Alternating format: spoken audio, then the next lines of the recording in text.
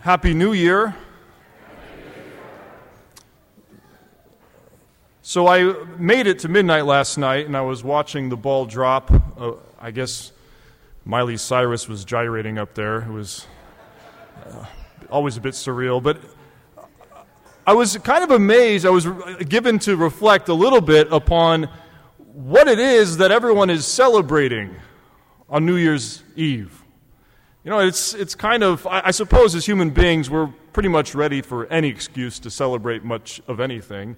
And if you arrange enough bright lights and, you know, enough good music, maybe you could just kind of get into celebrating pretty much on any occasion. But it seems like New Year's is, at least customary across the world, an occasion to celebrate.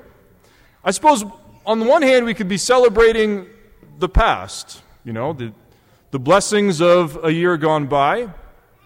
I think that's probably true for most of us. We look back at the end of a year and we see blessings in our life and we're grateful to God, and so it's a fitting occasion to celebrate those gifts, to celebrate our gracious, provident God who has led us through another year.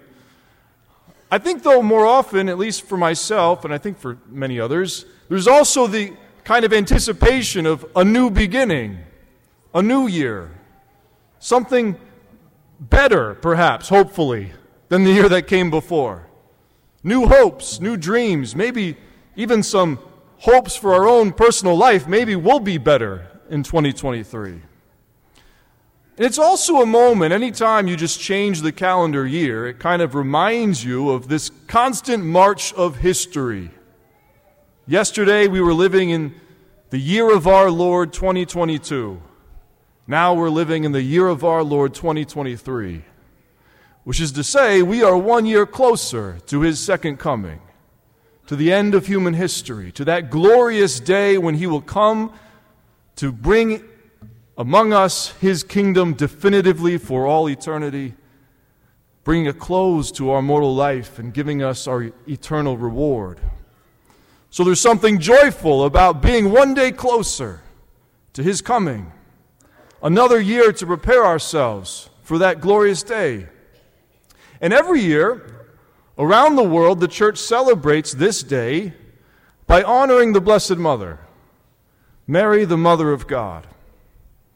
Now, of course, Mary, Mother of God, we're just given a title to celebrate, and there's a lot that we could say about this title. Mary, Mother of God, of course, it speaks most directly to her Son, that her Son is truly God.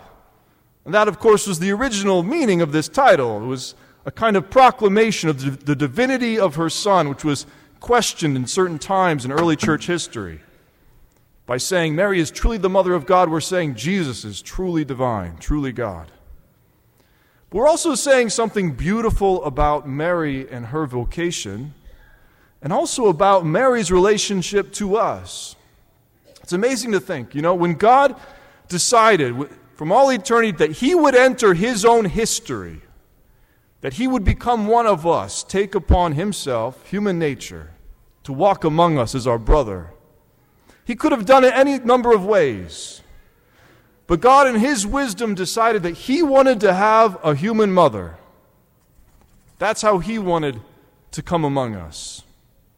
And not only so that He could enjoy having a mother, which is one of the most wonderful things about being human, but also that we might share a mother with Him, that His mother might be our mother. So when we proclaim Mary, Mother of God, we're also proclaiming Mary as our mother. And it's fitting that we celebrate the motherhood of Mary, our mother, and the mother of Jesus, at the beginning of a new year of our Lord 2023. Because mothers have a special way of supporting new beginnings. It could be because, well, they see us in all those awkward childhood moments, you know, learning not to wet the bed, getting over those irrational fears of going down in the basement, being totally self-absorbed and socially anxious all the time as a preteen and a teenager. They help us grow through all of that. Our mothers believe in what we can be and don't settle for what we are. They see us at our worst, and yet they still believe in our best. Maybe it's because, again, their first experience of us was these adorable screaming terrors. We've been kind of defecating on them from the beginning, and the most amazing thing is they don't hold a grudge against us. That's the beautiful thing about mothers. They look past all that, and they love us still, unconditionally. It's a grudgeless love. It can seem almost blind at times, mother love. So strong and unconditional, but of course it's not truly blind. It's just that mothers see the goodness that oftentimes we struggle to see. They see the goodness of what we could become, the goodness that is latent within us, the goodness of our just existing in this world. So mothers have a special love that fosters new beginnings. Now, some people, I think, are cynical about New Year's resolutions, and I can understand that. It's oftentimes they're not the most important resolutions, or, they don't really tend to last all that long. But I do think there's something beautiful about the resolution to, be better in some way. That's pretty Christian, I should think. Something that can be baptized.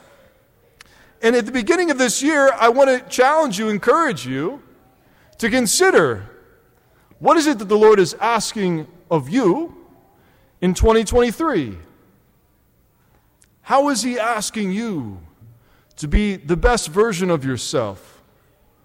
Where could you grow? Where could you be better? Be more ready for His coming?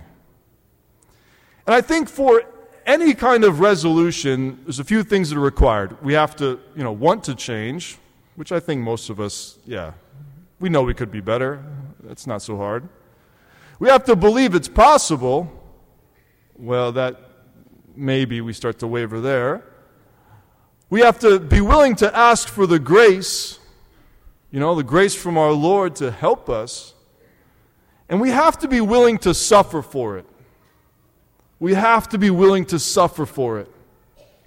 Any kind of personal change, any kind of deeper conversion, any kind of letting go of a bad habit, a habitual sin, it always involves a death. The old man must die. Any conversion, any change requires a willingness to suffer, to be better, to be transformed, to let go of what you think you need to be you. And Mary, our mother and our queen, reigning in heaven, is so eager to help us in these tasks. She sees what we could become, and even though she sees all of our faults and weaknesses, our bad habits, she doesn't define us by them, and she sees what we could be. The new man that could be if given the grace. And she reminds us that she is eager, as our mother, to beseech the Lord in heaven for all that we need, that every holy desire in our heart might come to fruition, might be efficacious, might lead to the transformation we desire. And she also promises us, by her life and her prayer, that we don't suffer alone.